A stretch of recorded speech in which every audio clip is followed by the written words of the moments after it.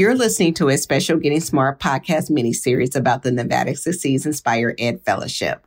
I'm your host, Shani Carruthers. Let me tell you a bit about Nevada Succeeds. Nevada Succeeds is a Las Vegas-based education nonprofit focused on empowering systems transformation through educator impact, policy, and design thinking.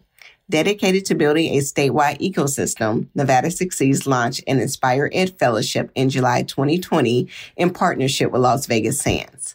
The goal of the fellowship was to empower educational practitioners to investigate Nevada education challenges and use design thinking to develop actionable plans to determine solutions. Using the Singapore education system and best practice sites across the country as a guide, fellows engaged in deep conversation around collaboration, student achievement, and professional growth for educators. Keeping equity at the forefront of all their work, fellows were given the opportunity to lead, the support to discover innovative solutions to educational obstacles, and space to shift their practice and learning from insight to impact. We've been honored to partner with Nevada Succeeds on some of this work and are excited for you to hear these conversations with some of the many key players in the initiative. On the final episode of our Nevada Succeeds series, we're joined by Janine Collins, Executive Director of Nevada Succeeds, as well as Dr. Marion Smith, Superintendent in beautiful Summit County, Colorado. His racial equity adaptive leadership REAL framework was key to the Nevada Succeeds Fellowship program design. We're also joined by Dr. Caleb Rashad, Creative Director of the High Tech High Graduate School of Education, and his work husband, Eric Shigala, founding principal of the Vista Innovation and Design Academy, VITA. Caleb and Eric have been hard at work on a new initiative called Unlocked and have had an instrumental influence on the mindset and methodology of the Nevada Succeeds Inspire Ed Fellowship. Let's jump in. All right. Janine Collins, welcome to the Getting Smart podcast. Great to have you on again. Thank you. So nice to see you. Janine leads this awesome organization called Nevada Succeeds. And as she was cooking up their best-in-class leadership development program, she got advice from some of the coolest people on the planet, and we've assembled them here on the podcast today. Want to welcome some dear friends and smart people. Janine, I'm going to let you do the honors, and let's start with Dr. Marion Smith and tell us how you guys connected and what you may have picked up from Dr. Smith. Well, Dr. Smith and I actually go way back. We were classroom teachers together at Spring Valley High School in the Clark County School District. And I caught wind of a pretty brilliant English teacher up the hall. And as a new teacher, wanted to go find the other really cool, great teachers on campus and found Dr. Smith. And over the years, we've had this a really wonderful friendship and collegial partnership, challenging each other's assumptions, helping each other, to quote a phrase he uses a lot, learn and unlearn and relearn together. And, his trajectory spans far beyond the classroom. And when I found myself in a leadership role where I had the opportunity to kind of make something from nothing, in a really unique moment, I knew that Marion's work was authentic, intellectually challenging, and personally transformative. And I said, well, now's the time. So that's my connection to Dr. Smith. Yeah. Marion, we're super glad to have you on the podcast. You've worked in some big districts and small districts. You're the superintendent in Summit County. That might be the prettiest district in America. But you also spend a bunch of time in our home territory in Western Washington, working in the Puget Sound ESD with John Welch, right? Yes, and so no, I appreciate it. So thank you all for the opportunity to be here today. For those of you that may be able to see me eventually, I look a little bit. I'm much older than I look. And so I've lived so many different lives. And so as Janine pointed out, began my career in the Clark County School District. So student, teacher, administrator there, spent a little bit of time in Philadelphia as a school leader, then spent the last 9 years in the Puget Sound area working in school districts there, Seattle Public Schools, the Kent School District, Puget Sound ESD, took a stab at working in the ed tech sector, and now serve as the proud superintendent of Summit School District, as you said, Tom, in one of the most beautiful places in the United States of America, about 9,700 feet in the mountains in Summit County, Colorado. So we're doing some extremely transformative work and look forward to talking a little bit about that and how I've been able to work and collaborate with Janine and Nevada Succeeds. Marion, Janine and I really appreciate your racial equity adaptive leadership framework. Where'd that come from? What's it for? How should we use it? No, absolutely. And so back in 2019, I founded an educational consulting company called Educate to Liberate Consulting with one of my colleagues that I met and worked with during my time in the Pacific Northwest. And I am a critical pedagogy and critical race theory scholar practitioner. So that is my scholarship, and aligned myself with another colleague who was interested in that work in addition to adaptive leadership. And so we continued our collaboration together. We continued to research. We continued to provide professional learning. And then what surfaced was this racial equity adaptive leadership framework. And it brings together two bodies of work. First is really having a deep understanding around critical race theory. As we know, critical race theory is a framework, a legal movement that really tries to focus on transforming the relationship and the interplay between race, power, and the law.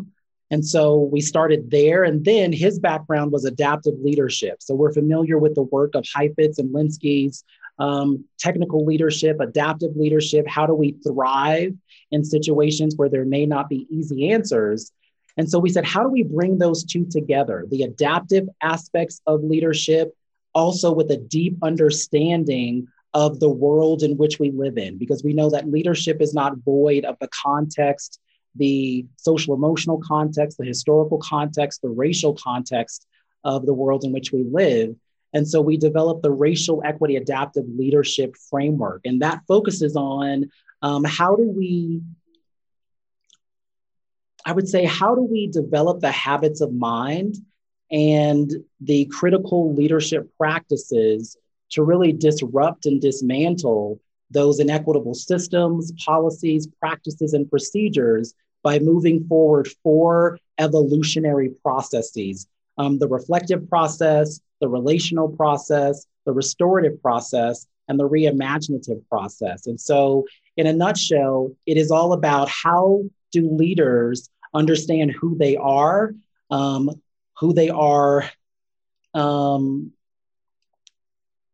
intellectually, who they are spiritually, who they are ethnically and racially, and how that situates themselves in the world. And then how do they bring this revolutionary mindset to the work with evolutionary practices? And so that's the best way to describe the framework. And we've been providing professional learning in this space to individuals who really want to transform the work and really engage in those transformative, courageous conversations to really do just that, to disrupt and dismantle those inequities that we see in our system and have a process for which to do it. That was a beautiful summary, Marion. Janine, what of that framework was really resonated most with you? And maybe you could just underscore some of the obvious reasons you wanted to incorporate this into the Nevada Succeeds Fellowship. Well, I think anytime we had this incredible opportunity we were going to travel to Singapore to actually get inside their systems and structures around educator development, their very robust career ladder, kind of look at the ways in which they are intentional about investing in educational outcomes. But, something that obviously we all recognize is that you can go and you can learn and you can see, and we did that virtually instead of in person due to COVID. But really, it's about how we're going to make sense of what is potentially inspiring or useful to us back in our context. And I just felt like it was obviously very critically important to center students and members of our community who furthest from opportunity in whatever design process we were going to undertake. And so, Marion said a lot there. I will also say what was really brilliant about our partnership was that he was able to empower us with some very tangible tools to help our fellows walk through thinking about challenges in their context, so that we were really thinking about doing our design thinking and innovation work with an equity LASIK. Yeah, I thank you. That's really what I appreciate most about Dr. Smith. He's a scholar, but as he said, a scholar practitioner, and he's had the chance, East Coast to West Coast, and big districts and small, to apply this, and so lots of practical wisdom that he was able to share with the fellows almost every week this year. So, Marianne, thank you for that. Next, I want to turn to Dr. Caleb Rashad, Creative Director at High Tech High. He's our first three-peat guest. Caleb, good to have you on. What's up, fam? Tom, thanks for having me again, brother. Appreciate you. And Eric Shigala is the founding director at Vista Innovation Design Academy, VITA, in the Vista Unified. It might be the coolest middle school in America. Oh, I like that, Tom. You're buttering me up. Eric, it's you're a perennial on our list of schools you got to visit. Widely respected as one of America's great innovators as a leader, but innovative campus. And love the fact that you've hooked up with Dr. Rashad to create Unlocked. Is that right? Caleb, you want to tell him about Unlocked? What is Unlocked? Well, for the most part, Eric is like my work husband. We, somehow we ran across each other. Actually, it was through our mutual friend, Sonia Risley, who was the chief, brilliant engineer, architect, designer of Design 39 here in San Diego. Which is our favorite K-8 school in America. Yeah. And I saw this big, handsome blonde. I'm like, who is that guy? And I go over and I introduce myself to him. And I'm like, what do you do? And we've been in love ever since. And we've been just like, we're school principals. We're like practitioner folks. I just love like all that soulful wisdom that we just heard from Dr. Marion Smith there. It's like, I am like so hungry to hear more and dig more deeply into that, because there's a lot of resonance there. But Eric and I both, we just love like bringing people together around big ideas, and it doesn't have to be our ideas.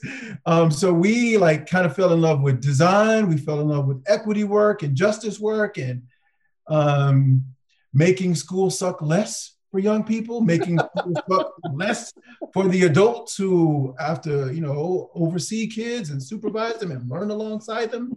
So then we just started thinking, like, not just for our own schools, but how do we support other schools, and how do we support each other? How do we build innovation, equity-driven, creative networks of schools where folks feel safe to take risks, and they can do that together? We always have felt like if you want to have a sustained sort of movement, you need to build it from the ground up. And so it's like a blockchain where like social innovation. Janina, it sort of goes without saying, but what is it you loved about Eric and Caleb, and why did you want to get them involved? Well, it does go without saying, right?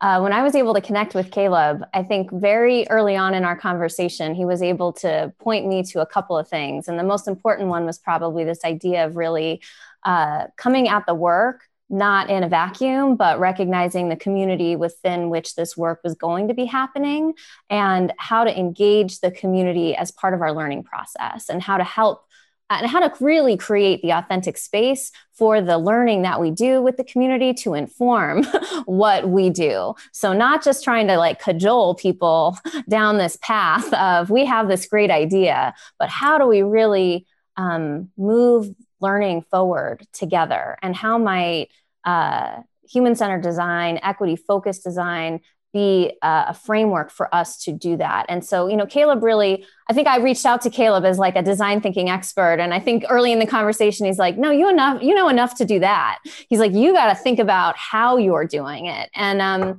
that really shaped, I think that was something that really stuck in my mind. It challenged and changed the way our conversations evolved. And both Caleb and Eric, I think, Eric's influence with what boots on the ground, the kinds of learning that he was able to share with me that happened organically at his school, gave me language to also kind of say, wow, we can maybe come out of this conversation of, but will the achievement data go up? And we can maybe pull this back and hold off on that as the essential outcome right now and say, what would it look like for young people to do cool, real work that matters, that is scholarly, creative, community changing? And I have to tell you that I think it was in the hearts and minds of all of the fellows that came into our work, and to be able to kind of give that language throughout our learning, I think has only spurred the belief and also the desire for us to lean in with more humility and more curiosity as the work transcends, the boundaries of our fellowship timeline. Eric, at VITA and also on the Unlocked website, you talk about human-centered and equity-focused design. Maybe you could recap for us. What is that? So we really back when VITA, our little origin story real quick, Tom, is we came into a school called Washington Middle School, and we have a true story of school transformation, same kids in the building, same buildings, same adults, same teachers, and really created a new hope and opportunity in the community. And at the time, this goes back 8 years ago for planning purposes. And, equity wasn't super cool to be talking about back then. And so we were using design thinking, which was fairly novel at that time within education still.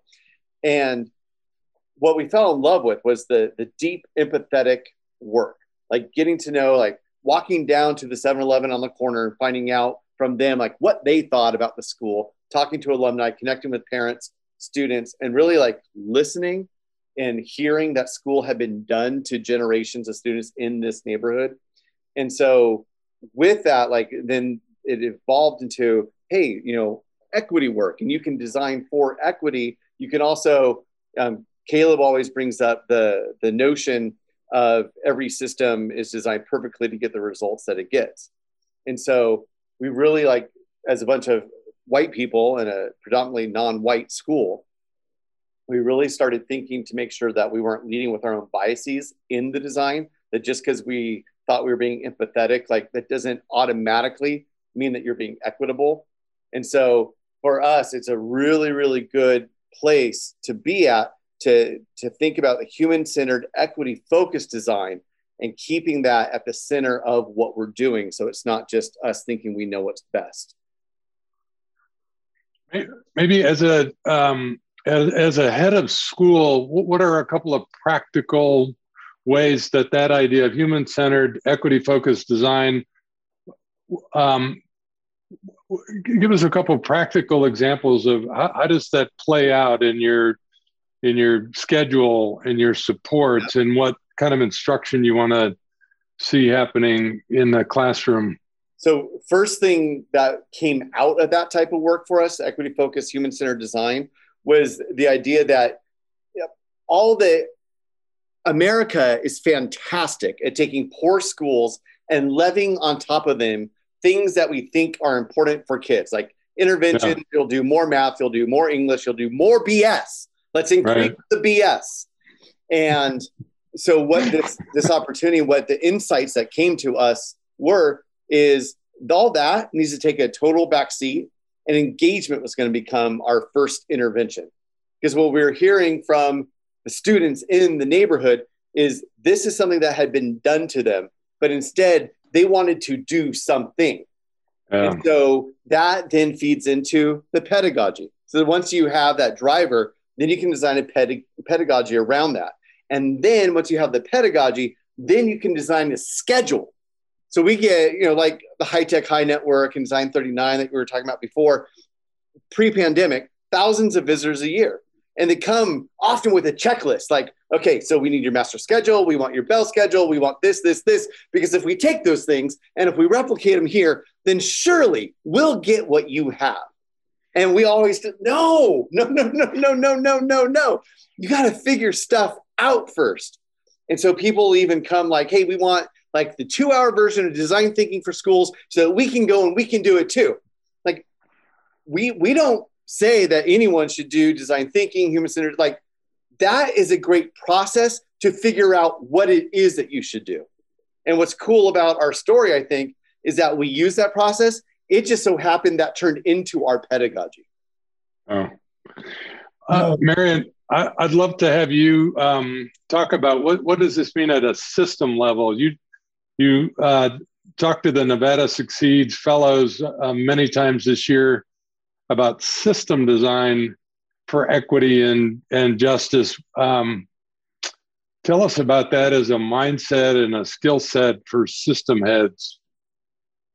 No, I appreciate that, Tom. And I chuckle with that because oftentimes when you think about systems level work, it oftentimes can come off as being very sterile. And as Eric pointed out, if you just give us these particular tools and strategies and resources, we can replicate it and then we can grow it to scale. And so in my work with Nevada Succeeds and in my work as a systems level leader, the first thing that we talk about is context matters immensely. I'll say that again. Context matters immensely.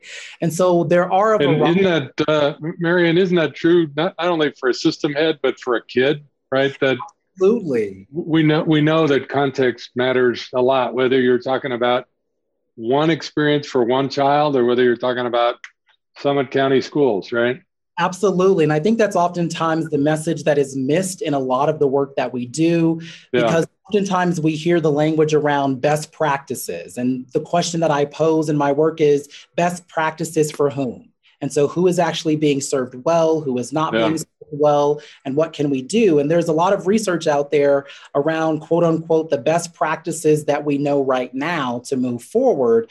But the research is extremely limited around how do we focus on implementation of these, quote unquote, best practices that are, if we say culturally responsive, or as both Caleb and Eric talked about, we're listening to the people in the room, we're listening to our scholars, we're listening to the community, and we're actually taking their feedback and we're designing something that's responsive to the unmet needs or the barriers that we're seeing there. And so that's been my work and how I work with teams here in our schools to really transform how we're thinking about the work. I like to say that COVID-19 has given us the opportunity to be able to do that. And I just shared this example with you I remember it very vividly. It was March 13th, 2020, when everything across the country, give or take a day or so, where everything shut down in K through 12 education.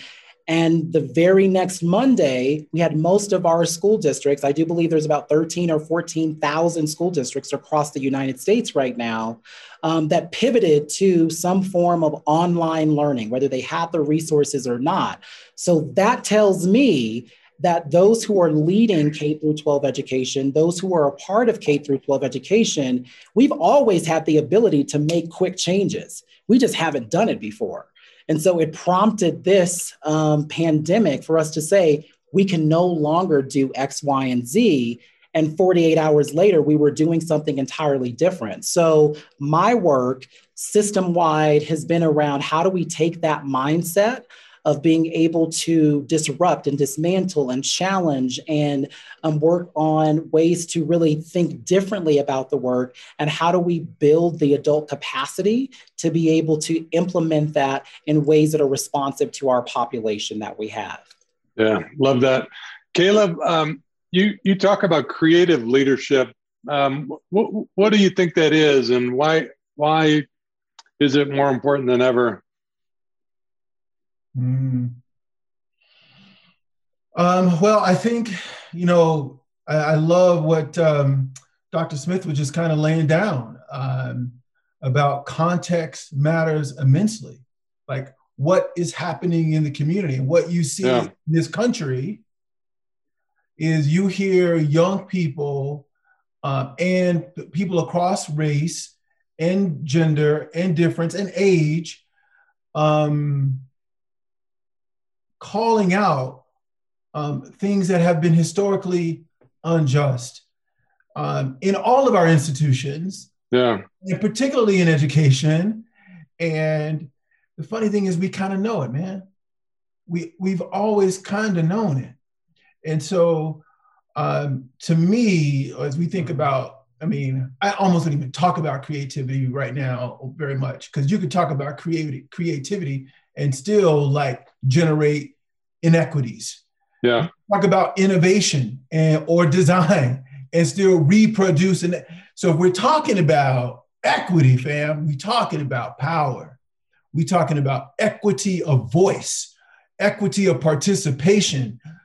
Just 3 weeks ago, there was 165 different restrictive voting procedures put in place in 33 states. Today, it's 43 states, and it's 250 different restrictive measures to restrict folks from voting. What we're talking about, is a history of shut up and dribble. And it's high time, if we're talking about, quote, creative leadership, innovative leadership, disruptive leadership, whatever the hell you're talking about, if your work is not fundamentally shifting power to the hands of the people who are closest to it, y'all just run around in circles.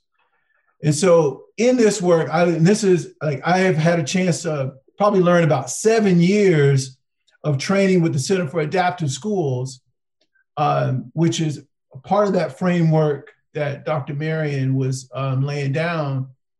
There's always a triple track. There's always like, what are you trying to get after? That is the goal. What is the processes? Those are the hows, because those hows build capacity for the people that you're working with. And then there's always about the people and your relationship with them. And you can always flex with trying to get to the end goal or try to get to the how of it or get to the people. But all of it is in service of transferring power to the hands of folks who have been disassociated from it. And so to me, I think right now, that matters immensely, has always mattered in this country. And when particularly communities who are farthest from opportunity, Black, brown, indigenous folks of color, when they start like determining where they want to go, that makes white folks uncomfortable. And they need to be uncomfortable. So that's what I'm talking about when we talk about creative leadership. It is shifting power, both political, economic, creative, spiritual, power into the hands of the people who have had it taken from them in some way or another. And we got folks on the ground doing that work right now. So to me, that's what creative leadership should be pointed to. Who are we serving? Yeah, I appreciate that, Caleb. And Janine, I think you really kept that spirit alive with your fellows this year. You have such an interesting, talented, diverse group of fellows that I think that group really resonated with this, the message of equity and justice, right? Yes, and I think that a question one of the fellows asked me at our outset together is, do you think this is going to be work where we're just trimming the hedges, or are we going to go in and really go get the weeds at the root level? And I said, what do you want to do? And she's like, I'm tired of trimming the hedges. And so I think, in the moment that we found ourselves in with COVID-19, I think a lot of us never even met each other in person. We've been having these amazing Zoom calls in the same community. But there's a real desire to, I think, examine ourselves. And I think that we created the space to do that with the guidance, and quite frankly, the guidance and the expertise and of the people on this call that pushed me, that helped me kind of help create a space where I think we could push ourselves and each other. And it's not done. It's not like, wow, we came up with a prototype. We figured something out. Like it's not really finished. It's an ongoing iterative invitation to keep doing the work better, to keep centering the voices that aren't at the table. And I think that you're right, Tom, like the people in this work who have stayed in this work with us, it's been really moving for everybody. So Eric and Caleb, I was reading the Unlocked website today, and I found this quote that made me cheer out loud. You guys know that I just published a book on difference making, trying to invite kids into doing work that matters. And I appreciate the sentiment, which is, this isn't just the work for school leaders or system leaders. It's about inviting young people into doing work that matters to them and their community. And you said, education should be about positioning young people to leverage their talents, tastes, and interests to make meaningful contributions to the world. That's a beautiful thing. Eric, is that the kind of work you're trying to do at VITA? Yeah, one of the other things we say is that we're trying to tend to the soul of schools. Mm. And so, this is all deeply emotional to us. Yeah. And so I know every educator in the world is always tired because they're always giving their best. But I think for some, there's an added layer of exhaustion from that really deep, soulful work that we're trying to do. So I want to close just by inviting all of you to share some headlines about the future of leadership preparation and development. Today, in most regions, the system's really broken. Somebody raises their hand and say, I want to be a leader, and then they go get a degree and they get a certificate, and Shazam, they are one. And it's really not a very rich or thoughtful process. And just given the really thoughtful dialogue that we've had about the challenges of leading schools and leading systems, I'd love to know, what kinds of experiences do you think people would benefit most from to really prepare them to be thoughtful school and community leaders? Dr. Smith, let me start with you. No, I appreciate that, Tom. And so I may be able to speak to the issue, but not really answer it specifically, because for me, just echoing on a few things that our colleagues have said here, like, this is moral imperative work. Like, this is, we are dealing with the lives of youth each and every day. And from my perspective, anyone who wants to step into the traditional leadership space of the K through 12 or post-secondary, we only have X amount of days, 170, 180, to get it right every year. And so we know that it's all about, how can we position ourselves to be in those equity seeking and learning focused cultures? And so when I think about this work, it goes back to the racial equity adaptive leadership framework. It goes back to my initial conversations and collaboration with Janine and Nevada Succeeds. Before you can begin to attach leadership or your next steps or here are the tools or the resources, you have to have a deep understanding around leadership of self before you can focus leadership of others, before you can focus on leadership of the extended community. And so as I think about leadership prep programs, I'm mindful of a talk that I heard many, many moons ago by Dr. Jeff Duncan Andrade that talks about schooling versus education. And so really understanding that, and if we anchor that in the racial equity adaptive leadership framework, like, you really have to understand and have a deep working knowledge of how you as a person are navigating in a space that is all about the concepts of permanence of racism, about whiteness as property, about counter storytelling, about the interest convergence of people and the critique of liberalism. So those are the big portions of the work that we deal with, because in the absence of really having a deep understanding of what that looks like, how it shows up in your practice, how it impacts your habits of mind, and how you live those out in your values or not, our leadership programs are just going to continue to replicate the status quo with leaders who want to have the title, but who don't have the integrity, the voice, or the actual skill set or the will to actually do the transformative work. Yeah, I appreciate that, Dr. Smith. Deep personal work and and to your earlier point of understanding the context in a deep and specific way. So, Caleb, what would you add to that? Woo! My brother be dropping so much fire. How might I okay, so a couple things. One is just thinking about MLK once said that all transformation starts within. And we can have all kinds of schools of leadership, and we just create what we've always known in the leaders. And so I think the work that Dr. Smith is engaged in that is about transformation of oneself, and what we're talking about really is what Dr. Aliyah El-Amin at Harvard Graduate School talks about, and others, including Jeff Duncan Andrade. That's about the ability to identify, challenge, critique, and build anew systems of oppression. And that's not just systems outside the window. We're talking about systems within the mirror too, like what you see in yourself and the stories, these dominant narratives that we have told ourselves, this country has told ourselves for a long time. I think about the work of Bell Hooks, who wrote about white supremacist patriarchy, capitalism is what she talked about, right?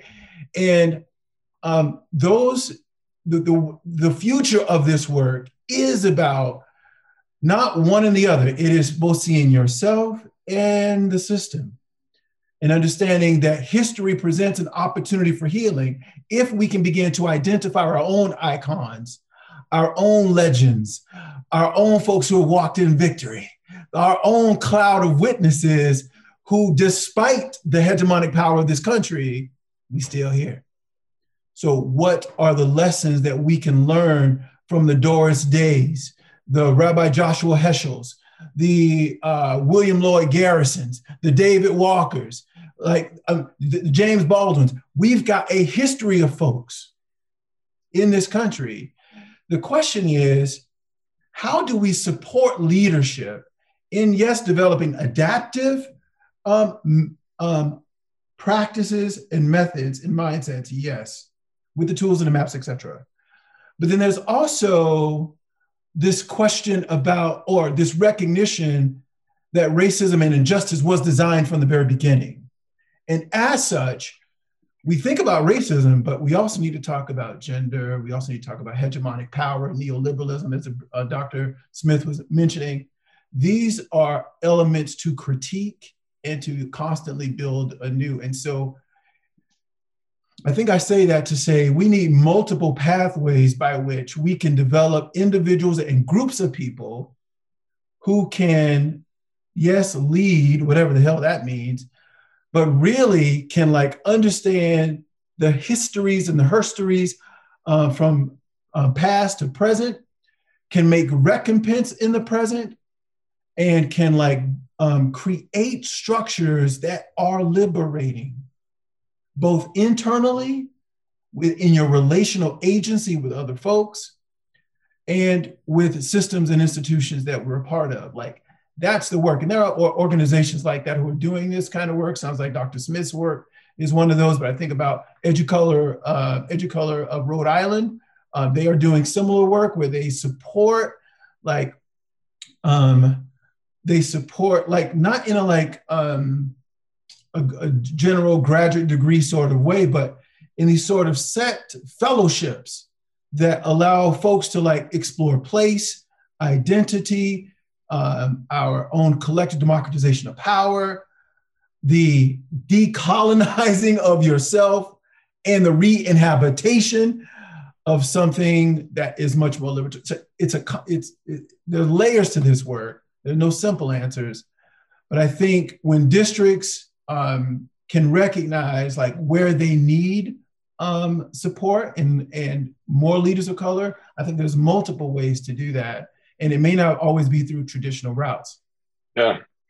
Eric, that doesn't sound like things you might pick up in a few random GSE courses. Sounds like nothing. Hey, to become a principal, I took a test. And it was like 6 essay questions, and it was all about how do you diffuse conflict amongst adults. And bam, I'm certified by the state of California. So I think I like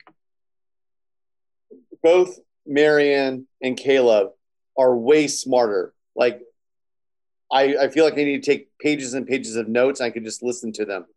I think like on a super like applied level at the school level, what I would talk about, and I think there's a lot of this from what they said laced into this, but I think what we don't teach leaders is about the development of culture within an organization.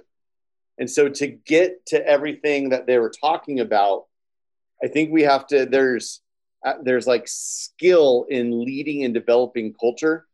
And until we get people on the ground who are able to do that, then we don't get the vast change and some of the very high level like things that we want to see actually happen at the ground level.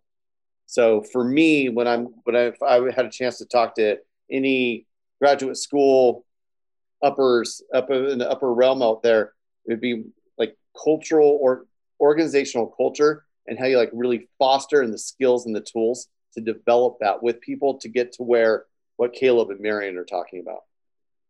Thanks, Eric. Janine, it feels like you've tried hard in the Nevada Succeeds Fellowship to incorporate these big ideas to make it a thoughtful gathering place, a place where people can build the sort of inner knowledge that Marianne and Caleb talked about, the sort of social empathy that Eric talked about.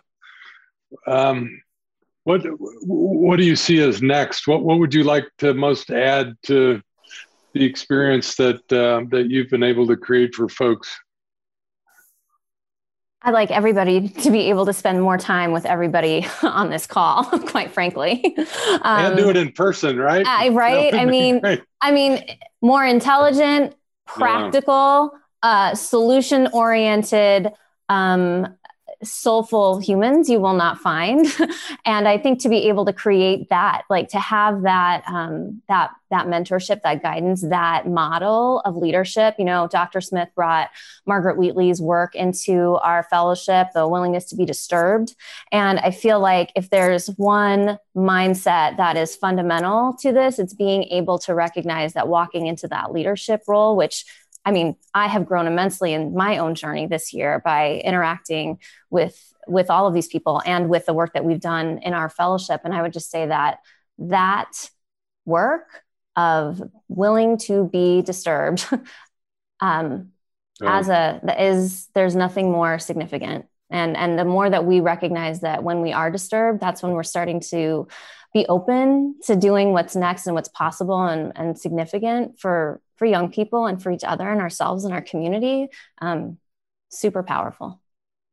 Hey, we've been talking to Janine Collins, the Executive Director of Nevada Succeeds. Janine, thanks for putting together a magical conversation. Thanks also to Dr. Caleb Rashad from High Tech High and his partner in Unlocked, Dr. Eric Shigala, and to the Superintendent of Summit County Schools, Dr. Marianne Smith. Thanks for being on the Getting Smart podcast, all.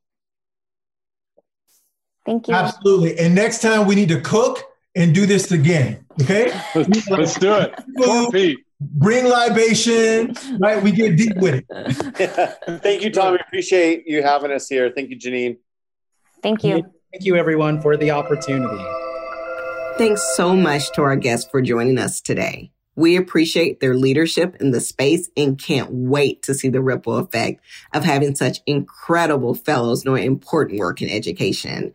We hope you enjoyed our 3-episode Nevada Succeeds Spotlight. If you missed the first 2 episodes, check them out on our feed. We'll be sure to put the link in the show notes. Thanks for listening. This is Shani, signing off.